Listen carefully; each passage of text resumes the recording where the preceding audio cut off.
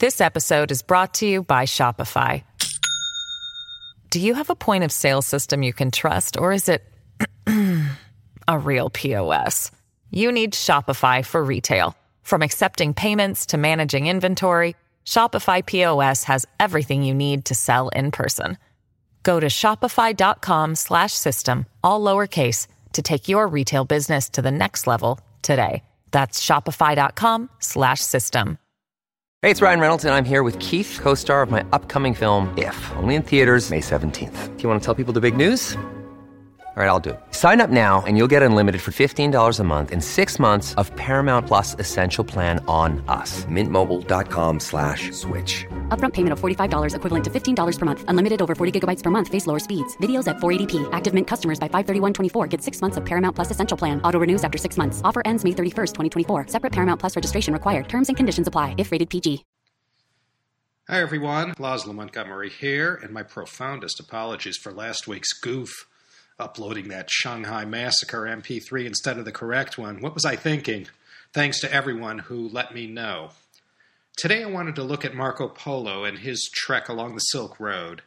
I know most, if not all of you China History Podcast listeners know the story of Marco Polo, so today I'm not going to give some chronological review of his journey. I'm just going to give an overview of what he did and then bring Frances Wood's controversial book, Did Marco Polo Go to China, into the picture and examine what she said, and also look at what the naysayers had to say about Dr. Wood. I've been avoiding this topic, as you can see. We're 77 episodes into this little China History Podcast thing, and we're only just now getting into this tired, old, cliche subject. But I thought, since we're doing this whole Silk Road overview, why not keep it going a little more and sort of mash up more interesting bits of Silk Road history with Marco Polo and see what comes out in the end, so to speak.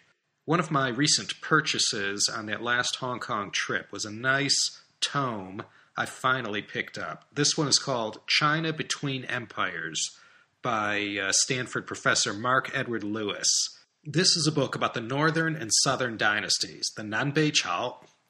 We looked at this period in CHP episode 23. This was from 386 to 581. To put it in perspective, the Eastern Han fell in 220 AD. Then you had the fabled Three Kingdoms period, followed by the Western and Eastern Jin, and we see the last of them in 420, and that's where we start off here. There was some more interesting stuff I mined that's worth mentioning before we jump into the Yuan dynasty. Now, as the name suggests, northern and southern dynasties, China is not a unified nation. You had a succession of dynasties in the north and in the south, and later it's the Sui who come out of this on top, and they unify China in 581, and like I mentioned before, they do all kinds of great things for China. But the Sui didn't have the staying power, and they got swept away by the Tang dynasty, which is sort of where we lingered last episode. So in bringing up the northern and southern dynasties, we're going backward. I hope you don't mind. One interesting thing the author, Professor Lewis, said, and I'll just quote it from page 157 of his book, quote, "The most important forms of exchange between China and the outer world remained trade. China's foreign trade had begun as an adjunct to government policy, and because of government suspicion of merchants, it was dominated by foreigners.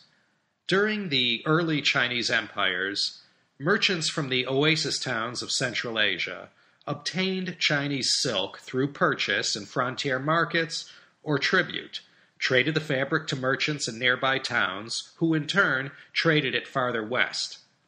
After passing through many hands along these silk roads, it arrived in India, Persia, and ultimately Rome. Wherever it was traded, silk was a precious commodity that often figured into religious rituals." Lewis also mentions about red coral and how hot this product was in China. It came all the way from Rome, or at least the Mediterranean.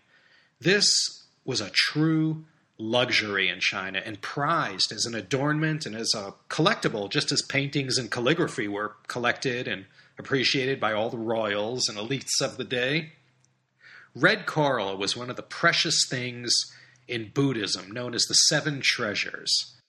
These were things that, for one reason or another, had become critical to many of the rituals that had developed in Buddhism. These 7 treasures, none of these things could be found in China. They all came from somewhere else. In order for a king to be a king, he had to possess these 7 treasures.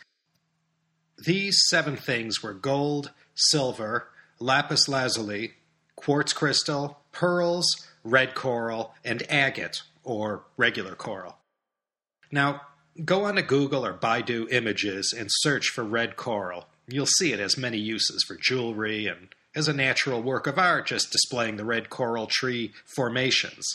And you've seen this stuff in 100 gift shops almost anywhere. It's a China airport gift shop staple. Hongshanhu. It had been treasured in China a long time, going back to the Han. And it was precious because it was fragile and delicate and came from far away. Of these treasures, the red coral came from the Mediterranean. Pearls came from India and Sri Lanka, and for lesser quality pearls, Persia was also a source. Central Asia was the source of the intense blue lapis lazuli stones, and all the incense used in the temples, all of it came from India. And I think the incense factories of India still have a lock on that commodity. So along with the Buddhism that hitched a ride on the Silk Roads, there simultaneously developed a whole new branch of trade and all the paraphernalia that involved the, commercial side of Buddhism. Of course, a lot of great treasures and precious objects were donated to temples, but this was a whole new market that developed. In the first Silk Road episode, we looked at the trade end of the Silk Road. Last time, we looked at Faxian, Xuanzang, and Buddhism. So before we move on to Signore Polo, I just wanted to add this to our little Silk Road overview. So it was in this book that I realized there was also an additional dimension to the Silk Road that combined religion and trade. That is, the trade in Buddhist treasures and relics. The Buddhist temples, wherever they were, India, Central Asia, China, Korea, Japan, all over, their hunger for silk was quite substantial. Not only for robes and ritual garments, but for all these banners that were so part and parcel of the rituals carried out at every temple. And just like there were during the Middle Ages in Europe, so it was in these pre-Tang days with Buddhist relics. There were more than 10 fingers floating around all of Asia that supposedly came from the hand of the Buddha. So Buddhism really turbocharged the trading systems and injected an entirely new kind of energy into the Silk Road that was absent before. This is how wealth is created, the old-fashioned way. In those days, people mined stuff out of the ground, harvested coral from the seas and polished it, fished for pearls and sold them. The entire world financial system as we know it today had to begin somewhere. And this is an example of its humble beginnings. Here along the Silk Roads, where the earliest international commerce was finding its own way.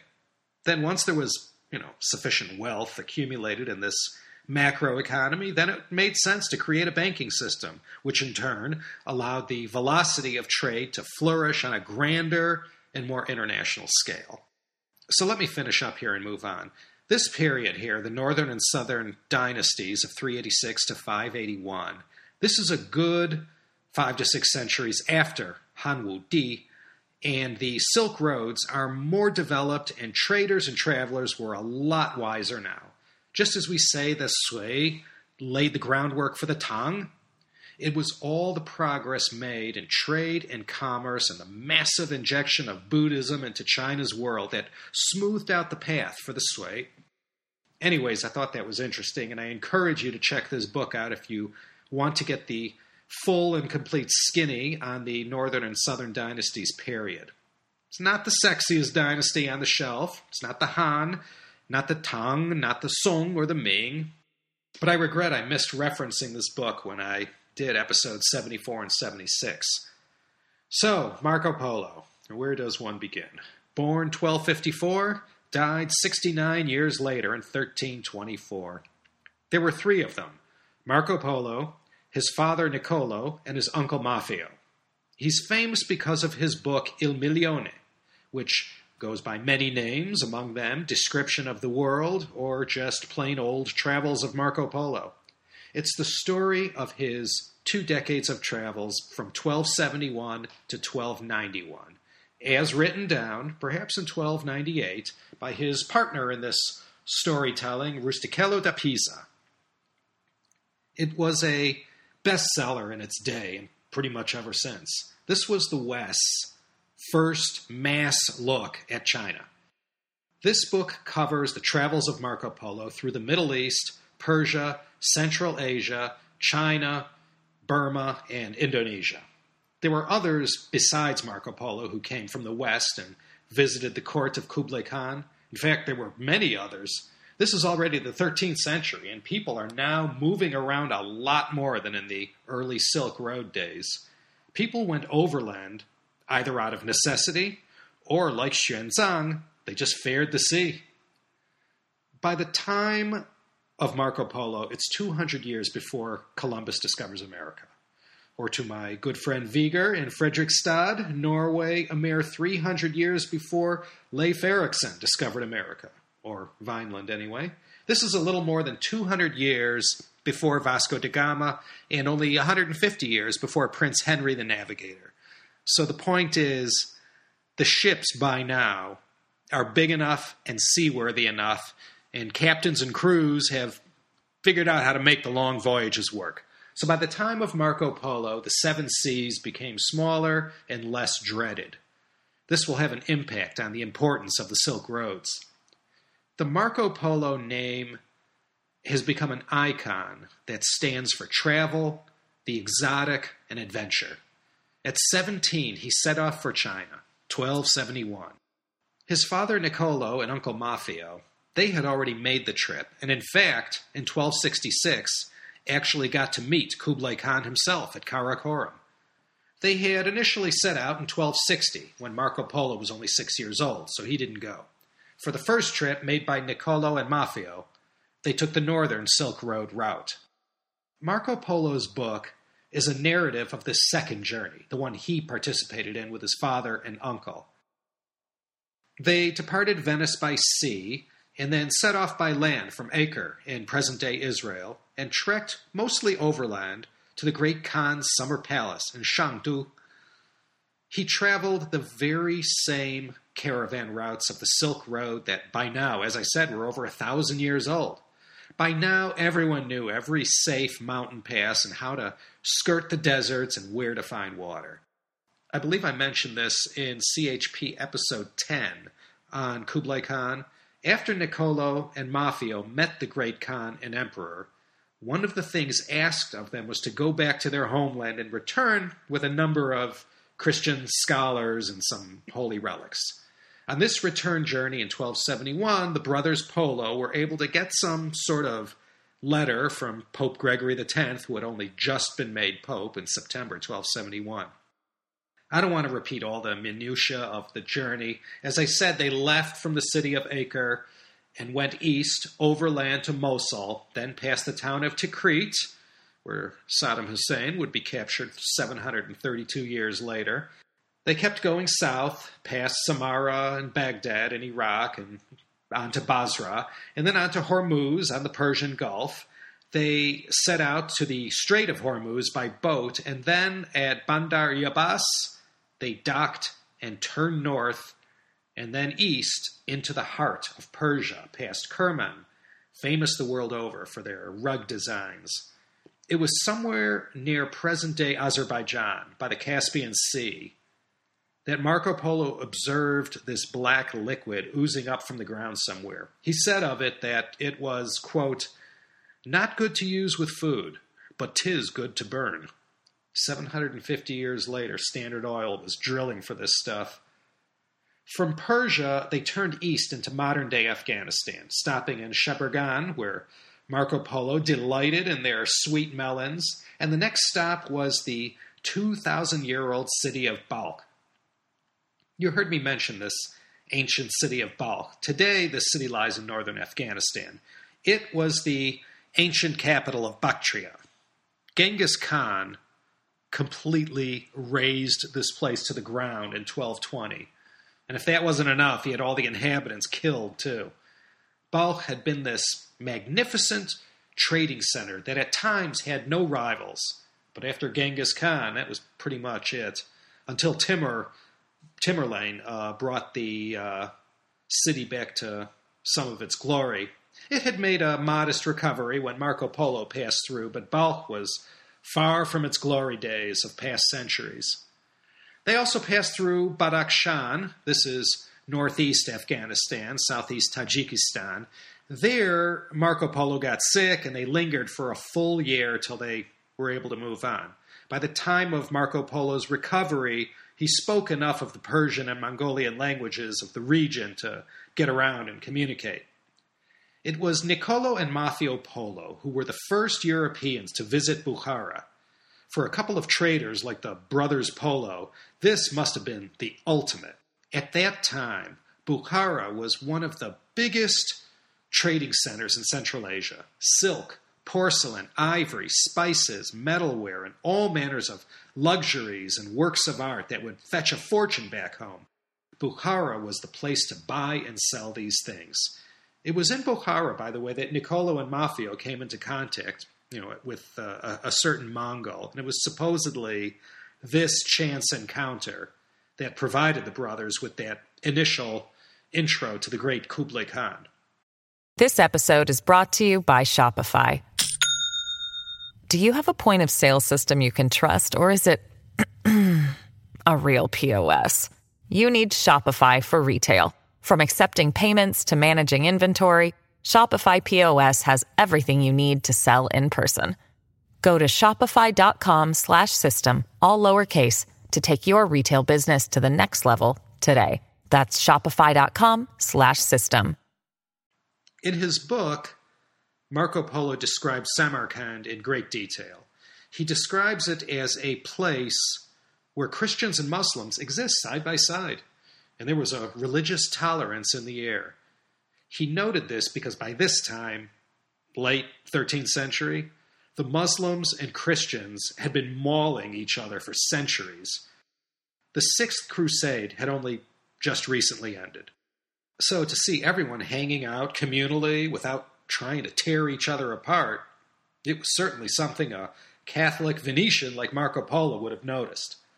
They passed the Aral Sea and crossed the Pamir Mountains. Famously, he described a certain sheep during this crossing of the Pamir mountain chain, and this animal today is known, at least since 1960, as the Marco Polo sheep. This was a perilous journey, to say the least.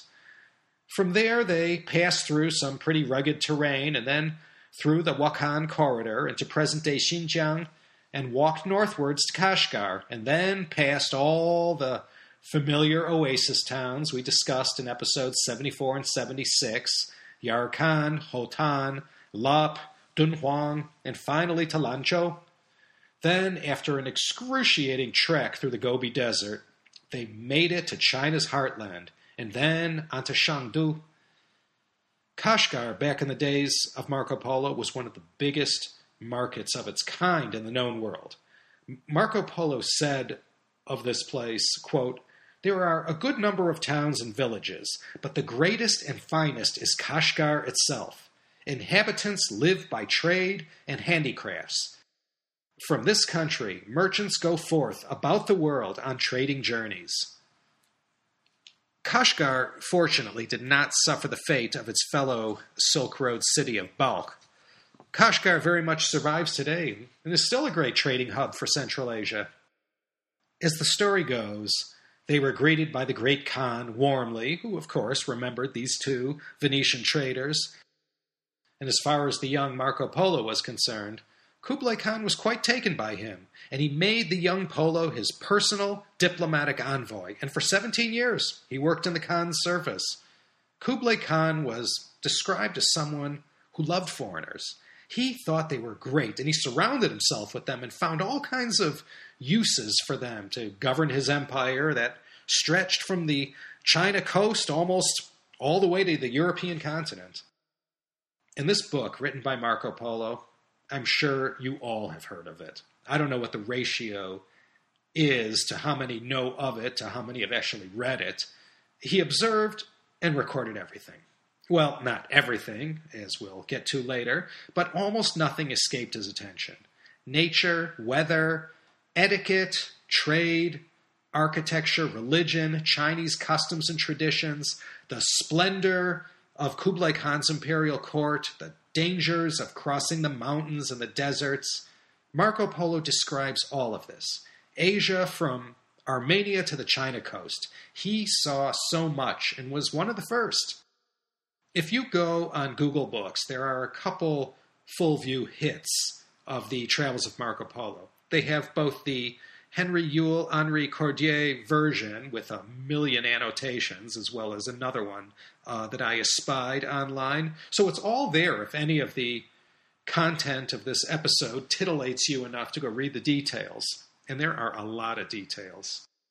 Frances Wood, who I've mentioned before in episode 74, she wrote this book in 1995 called Did Marco Polo Go to China? It created quite a stir in the community of China history and Marco Polo scholars. Now, this whole debate has been raging for over 15 years, and I think the contenders agree. In fact, he did make this trip, as he said he did, but the account he gave might have been exaggerated and not entirely written as Marco Polo might have actually dictated to Rustichello da Pisa.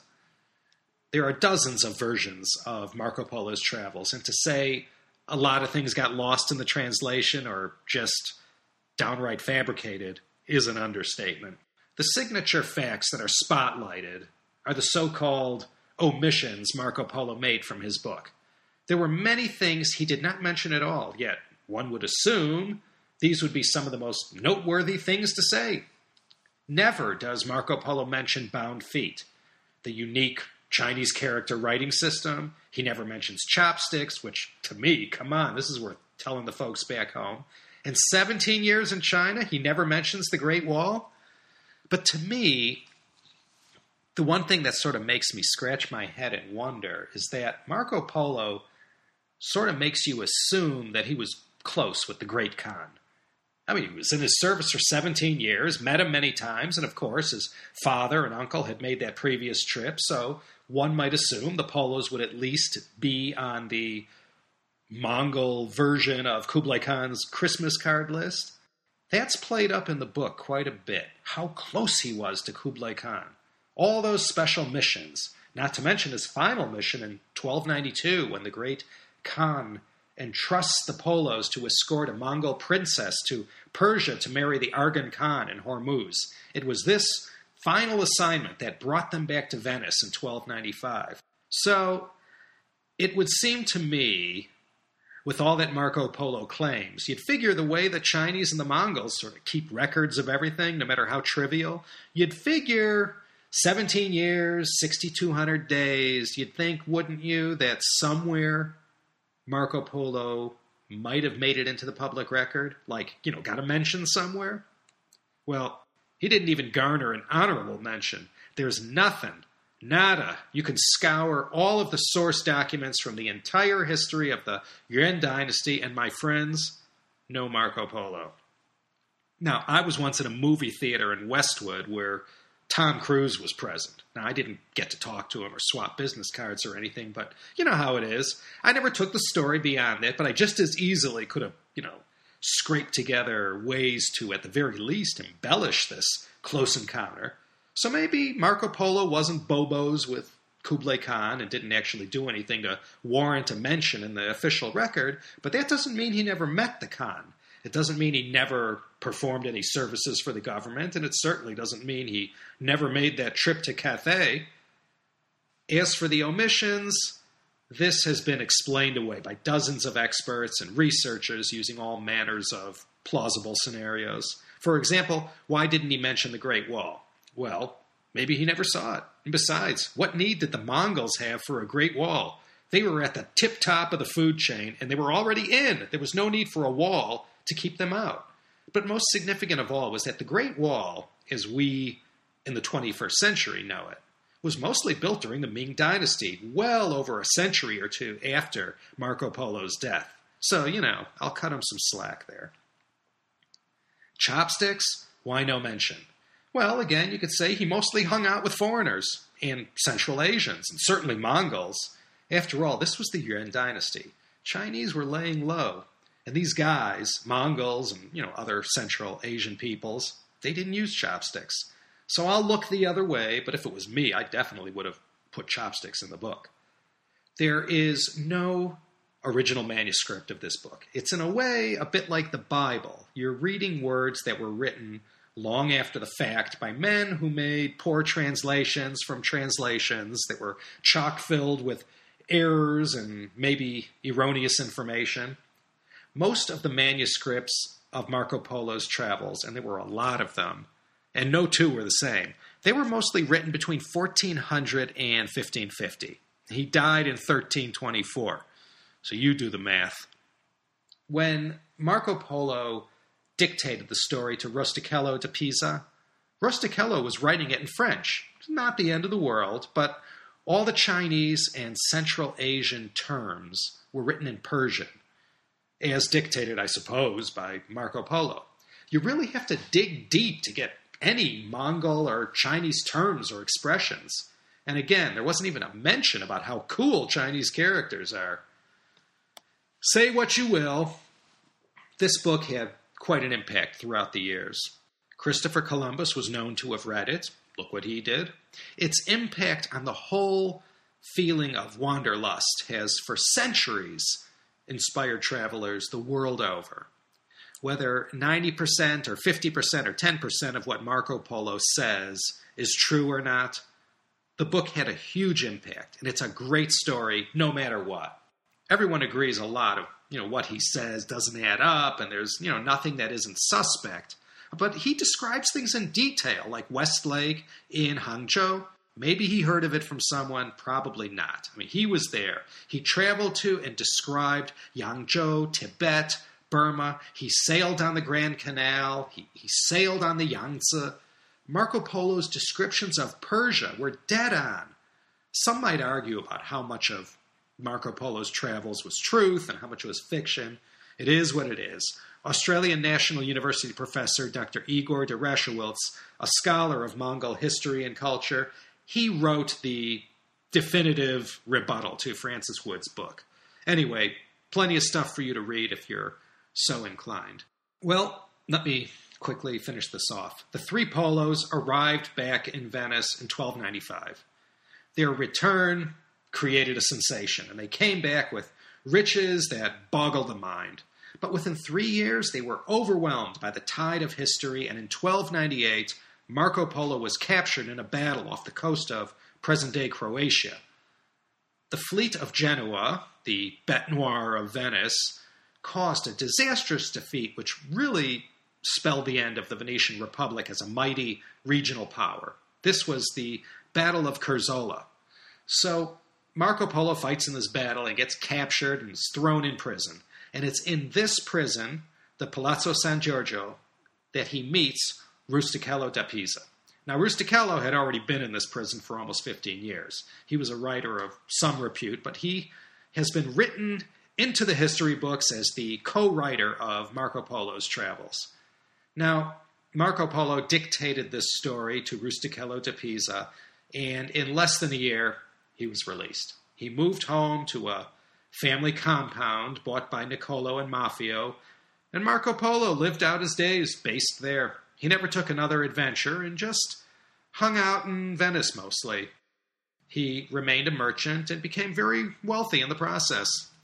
Sometime between January 8th and 9th, 1324, Marco Polo died. And with that, we're going to end it here. Now, I've been threatening to do this for a long time, and I finally carried out my threat. If you go to my website at ChinaHistoryPodcast.com, you'll see I've added a page to my website called CHP Reference Library. You'll see I have listed in order of publish date the entirety of my China History Podcast reference library. I also provided links to purchase the books at either Amazon or Barnes & Noble. And don't buy anything on my account because I don't get anything. Just a free service here at the China History Podcast. And if you go to episodes 2, 3, and 4, you'll see I've already commenced putting in all the terms used in each podcast. Anything Chinese, a name, place, or whatever. If it's in Chinese, I wrote it out in the pinyin as well as Chinese characters, along with a quick and dirty explanation. So I'm hoping to do one per day. But in the past 6 days, I've only done 3, so I'm not doing very well. I just got back from an overnighter to Vegas. Had a fantastic time. Went out there to meet my friend Klaus, who was in town from Stockholm for the luggage show. That was nice, even though it did delay this episode a little. Well, here I go again, Ronald Reagan would probably say. I'm going to plug them again because they're the bomb. The Sinica podcasts from March 1st and March 6th, 2 fantastic shows. Kaiser Kuo and Jeremy Goldkorn. They spoke to Jeremy R. Barmay and Jeffrey Wasserstrom, who, both of them in the worldwide brother and sisterhood of respected China experts, figure pretty high. I know I keep talking about the Sinica podcast, but for me, listening to these guys in Beijing who have their fingers right on the pulse, they're fluent in Mandarin inside and out, and they bring all these amazingly brilliant guests on and talk about what's going on in China and offer so much value-packed insight into what's going on there. Anyways, go check those 2 episodes out. They were more superb than usual. Well, I guess that's it for now, everyone. There's so much out there if you want to learn more about the Silk Road. I'll tell you, my appetite has really been whetted, and I am determined to get out there soon. I've never been west of Chengdu in China, and Xinjiang is a place high on my list. And after doing these 3 little Silk Road episodes, I am sure anxious to go visit Dunhuang, Kashgar, and all those other towns. I'm planning a nice, long trip to China next year. And after I get that last kid safely inserted into some university here in California, I'm out of here. Well, next week, there will be an invasion. I am not happy to say I will have to take a ride with my peoples to Boston, New York, and Fort Lauderdale. So there might be another in a long series of delays. Okay, enough of this filler material. Boy, the things some narrators and presenters will do to hit that 30-minute mark. This is Laszlo Montgomery wishing everyone the very best every day, all the time. Join us next week, won't you, for another perhaps exciting episode of the China History Podcast. Take care, all.